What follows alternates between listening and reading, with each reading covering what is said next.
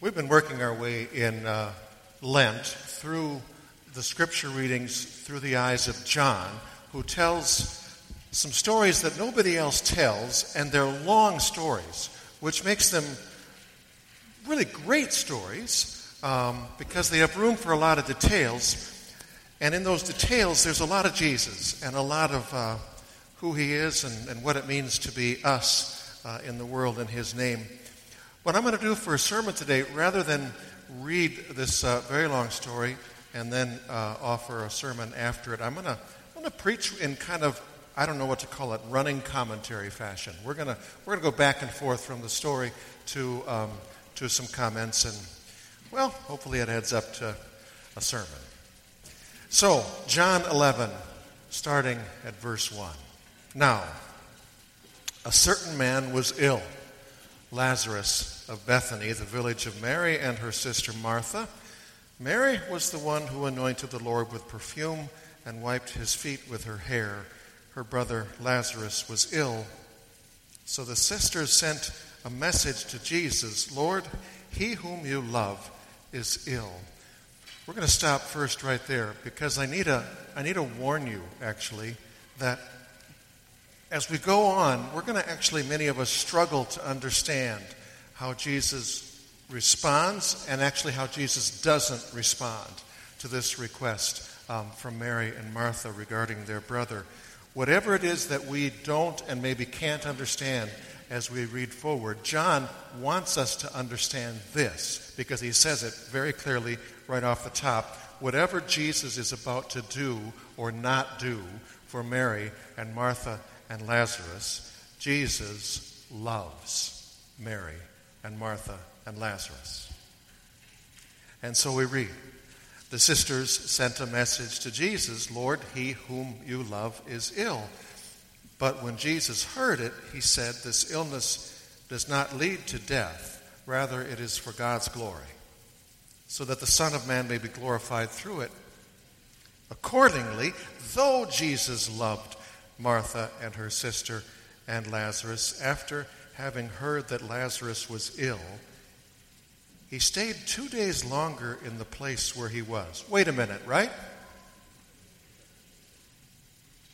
With friends like this, Jesus loves Mary and Martha and Lazarus, and they love him, and Lazarus is sick, and so they sent word to Jesus. They asked him to help. They prayed to him, if you will. And John tells us that Jesus heard their request and then didn't do anything.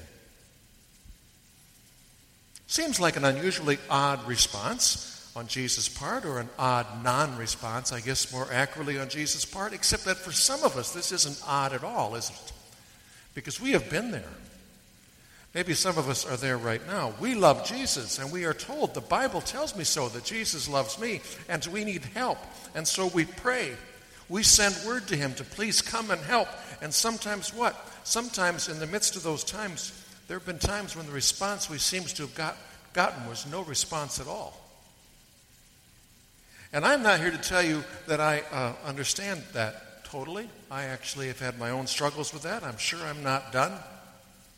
One thing this particular reading does go on to tell us, not as an answer to all of those questions and struggles, but I think something to keep in mind when we're the ones who are questioning or struggling, that this is going to go on to tell us this, and we'll listen for that. Just because we don't right away get the exact answer to prayer that we were looking for, that doesn't mean that we're not getting an answer, and that it's a good one even. Nor does the fact that if God doesn't seem to be doing right now what we think God should be doing, that doesn't mean that God won't in God's own time do something and that it will be good. It's just that we, not being God, or the only begotten of the Father, we, in some cases, are just plain not able to understand that. We are asked in the midst of things we cannot understand, we're asked to trust him in all of that. But here's some good news. You're not just all on your own on that count, because it turns out, we'll see this play out, one of God's favorite answers to prayer, and even a miracle that God likes to give to people in prayer, is the gift and the miracle of faith. When I've been the one struggling with seemingly unanswered prayers, one thing that has sometimes been helpful is this detail in this story. In his initial not response to Mary and Martha and Lazarus, all of whom he loved, as this plays out, we'll see that his answer actually isn't no. His answer, though this isn't completely articulated, but his answer will prove to be not yet and not that. For wait, and soon enough I've got something in mind that is bigger and better than even what you're asking for. Back to the text. After this, Jesus said to the disciples, "Let us go to Judea again." The disciples said to him, "Rabbi, the Jews were just now trying to stone you, and you're going to go there again?" Jesus said to them, "Are there not 12 hours of daylight? Those who walk during the day do not stumble because they see the light of this world, but those who walk at night stumble because the light is not in them."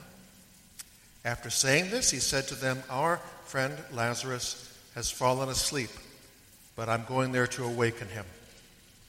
The disciples said to him, "Lord, if he's fallen asleep, he will be all right." Jesus, however, had been speaking about his death, but they thought he was referring merely to sleep. Okay, I said sometimes we don't understand Jesus. Turns out sometimes the disciples didn't understand him either, which included not understanding him here. Except, and this is kind of interesting, their struggle, unlike Mary and Martha, their struggle wasn't why Jesus didn't quick go to Bethany. Their struggle was why after 2 days, all of a sudden he decided he had to. Because they knew, and by the way, they were absolutely right about this. This will play out to be true. They knew there was danger there. People who wanted to kill Jesus would be there, indeed. Besides, taking a risk may be one thing if you're doing something worth taking a risk for, but seemingly that didn't seem to be the case here because Lazarus, according to Jesus, is just asleep. Verse 14, then Jesus told them plainly, "Lazarus is dead. For your sake, I am glad I was not there, so that you may believe." Here we see what I said earlier. Sometimes, at least one of the miracles Jesus is aiming for in response to our prayers is that miracle of faith. Lazarus is dead. For your sake, I'm glad I was not there, so that you may believe. But let us go to him. Thomas, who was called the twin, said to his fellow disciples, "Let us also go, that we may die with him." This is interesting. Thomas is usually remembered by his nickname, Doubting Thomas, correct? And there's a reason for that. We will hear the exact reason 3 weeks from today, the Doubting Thomas story, the week after Easter. What we see in this story, however, is that it is fake news. It is neither fair nor balanced to define Thomas only by his bad moment, by his doubts, because we see in this story that Doubting Thomas is the bravest one in the bunch. We continue reading. When Jesus arrived, he found that Lazarus had already been in the tomb for 4 days. Now Bethany was near Jerusalem, some 2 miles away, and many of the Jews had come to Martha and Mary to console them about their brother. When Martha heard that Jesus was coming, she went and met him, while Mary stayed at home. Martha said to Jesus, "Lord, if you had been here, my brother would not have died. But even now, I know that God will give you whatever you ask of him." Jesus said to her, "Your brother will rise again." Martha said to him, "I know that he will rise again in the resurrection on the last day." Jesus said to her, "I am the resurrection and the life. Those who believe in me, even though they die, will live, and everyone who lives and believes in me will never die. Do you believe this?" She said to him, "Yes, Lord, I believe that you are the Messiah, the Son of God, the one coming into the world." Dear Martha. She's grieving. But knowing some other things that we know about Martha from some other stories about her in the Bible, I read this passage and I hear a little bit of anger in her grief. So when she runs out to Jesus, I hear in her tone of voice anyway a bit of accusing going on when she says those words, Lord, if you'd been here, she might be doing this too. If you'd been here, my brother would not have died. That is to say, if you'd gotten here sooner, this would have happened. That is to say, Lord, why didn't you get here sooner? I asked days ago. Then the story gets interesting in a powerful way. Because I do believe there's some anger here. I think Martha's a little ticked at Jesus. I believe there's some disappointment here. I think she feels let down by Jesus. There's also something else here, and that something is faith. Martha believes still in Jesus. And so believing in him deeply, she does something that I think sometimes people think is a sign of weakness in faith, but it's the exact opposite of that. She runs out to him, and this takes faith. She runs out to him and she vents. Lord, what took you so long? It doesn't really take all that much faith or love, I think, to trust that someone will be happy with you if what they see is always just the happy side of you. You really have to trust a relationship, to trust that someone's going to be able to see the real you, even when it's not all that happy, and that they won't turn away from you. Jesus loves Martha. He does not turn away from her real anger and her real disappointment, nor does he scold her for her anger and disappointment. And Martha, even though she's angry and disappointed, she loves and believes in Jesus still, which we can see when, after venting, she confesses her faith that is still faith in spite of what has happened and in spite of what hasn't happened, even though she'd prayed about it, darn it. Even now, she says to Jesus in this marvelous confession of faith, even now I know that whatever you ask of God, God will give you. And how does Jesus respond to her irritated and disappointed and deep faith? Not with a scolding, but with a promise for her, a promise for the ages. For it is Martha who's the first one ever, disappointed, angry, but still faithful Martha. She's the one who first hears the precious and priceless promise of John 11, 25 and 26. I am the resurrection and the life. Those who believe in me, even though they die, will live. And everyone who lives and believes in me will never die. Now let's be clear. Even that precious, priceless promise doesn't make everything clear, right? Lazarus, after all, had lived and believed in Jesus, and he died. As people that I and many of you have known and loved and prayed for, have lived and believed in Jesus, and they've died. And the promise doesn't change that. What the promise does, it says that Lazarus and the believers that we've known and loved and nevertheless had to say goodbye to, they didn't, even in the grave, experience something that Jesus couldn't bring life to. We keep reading. Martha went back and called her sister Mary and told her privately, the teacher is here and is calling for you. And when she heard it, she got up quickly and went to him. Now, Jesus had not yet come to the village, but he was still at the place where Martha had met him. The Jews who were with her in the house consoling her saw Mary get up quickly and go out, and they followed her because they thought she was going to the tomb to weep there. When Mary came where Jesus was and saw him, she knelt at his feet and said to him, Lord, if you had been here, my brother would not have died. Martha goes to get Mary, and this is kind of nice to see. She's gentle with her. Gentle perhaps because Mary had always been the tender-hearted one of the two.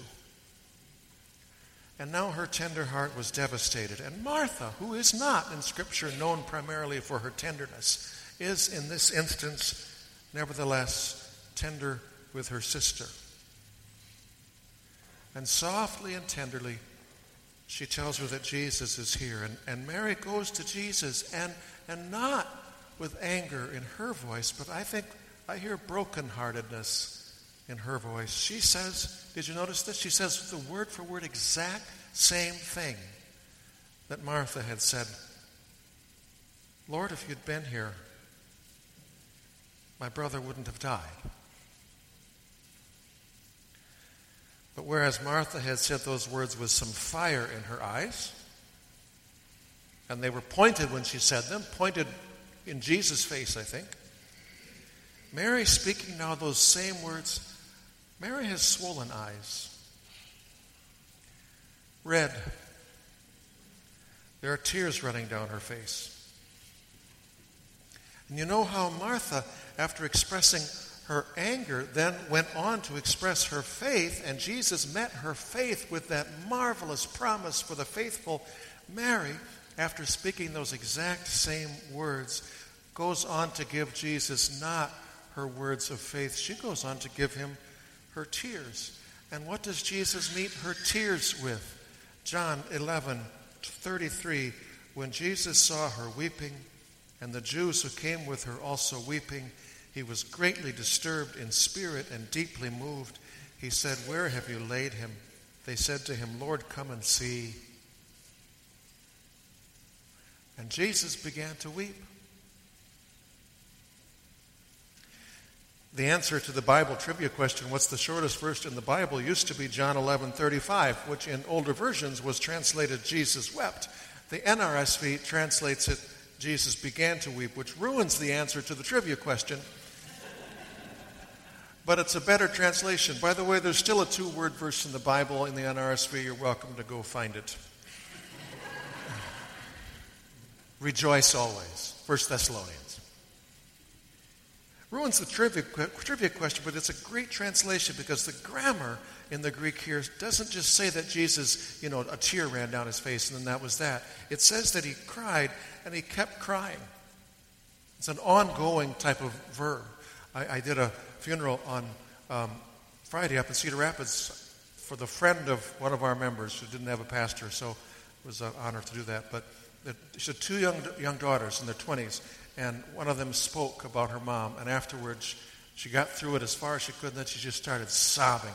And her sister walked up to the lectern and just held her. And it was like, I don't even know how long it was. One just sobbing in the arms of the other. That's what this image is like.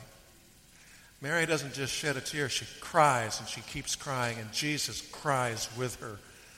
I see his arms around her, and he keeps crying. Why do you suppose he cried? It's pretty clear he knew what he was going to do. He was going to raise Lazarus from the dead, and yet he cries. Why do you think? I think of this at funerals when somebody will say to somebody, well, don't cry, he's in heaven. I think even the greatest faith in the world, faith that knows and trusts the greatest promise God has ever given anybody, mountain-moving faith, bigger than death faith, Easter faith, doesn't change the fact that some things that happen between now and Easter still hurt. And they even hurt the faithful, and they even hurt Jesus. If you're the one grieving and crying, it's good to remember that. To remember that Jesus cries too with you. If you're the one reaching out to somebody who's grieving and crying, it's good to remember that too. To remember that even Jesus, in the presence of one who was grieving, didn't always run around preaching sermons. He realized there's a time for every purpose under heaven, including a time for silence, not talking, a time for tears. We read on. So the Jews said, see how he loved him. Some of them said, could not he who opened the eyes of the blind man have kept this man from dying? And the answer to that question is, well, of course, yes. We presume he could have, but he didn't. Why? Well, because what I said earlier, he had something else, something better in mind, and that something else was to point to love that is not love which spares us from all things that hurt, but is rather love that is more powerful than anything that could ever hurt you. And so John writes, "Then Jesus, again greatly disturbed, came to the tomb. It was a cave, and a stone was lying against it. Jesus said, 'Take away the stone.' Martha, the sister of the dead man, said, 'Lord, already there is a stench because he's been in there for 4 days.' Jesus said to her, 'Did I not tell you that if you believed, you would see the glory of God?' So they took away the stone, and Jesus looked upward and said, 'Father, I thank you for having heard me. I knew that you always hear me, but I've said this for the sake of the crowd standing here, so that they may believe that you sent me.'" There's that thought again. Jesus' favorite miracle is faith. When he had said this, he cried with a loud voice, "Lazarus, come out."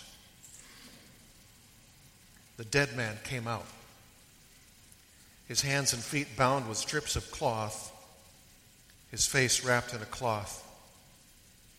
Jesus said to them, "Unbind him and let him go." Many of the Jews, therefore, who had come with Mary and had seen what Jesus did, believed in him. Something to understand, Jesus did miracles, and I believe that. I don't think these are all just metaphors or something like that. Jesus did miracles, and I believe that. And here in John 11 is one of them. In fact, this is more than just one of them. This is like the biggest of all of them, right? Because this is like Easter, right? Actually, not quite right. Not quite. This is a miracle that rhymes with Easter. But it actually isn't the same as Easter. I say that because Lazarus was raised from the dead, but he's going to die again when his time comes. I say that too because Jesus raised Lazarus, but in just a couple weeks, he's going to die too. Really soon now.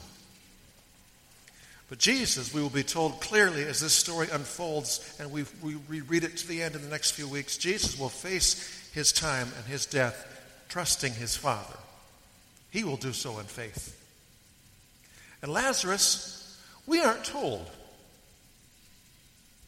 About him, we can only imagine. Here's what I imagine. I imagine that Lazarus, after what he'd been through, though he would nevertheless one day die again,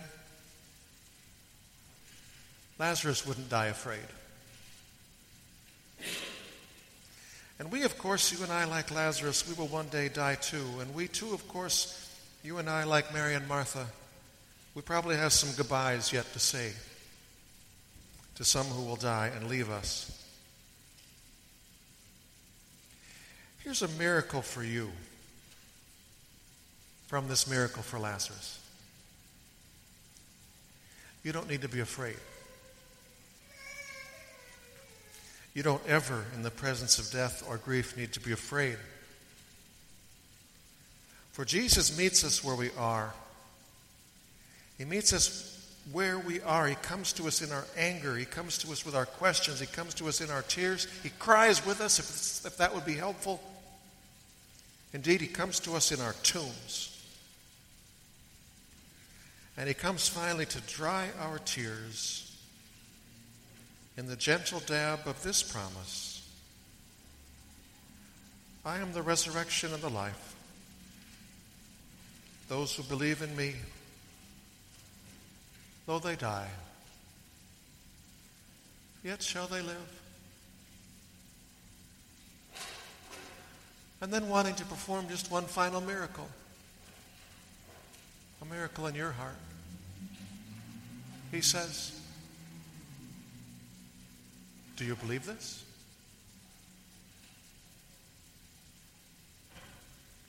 Amen.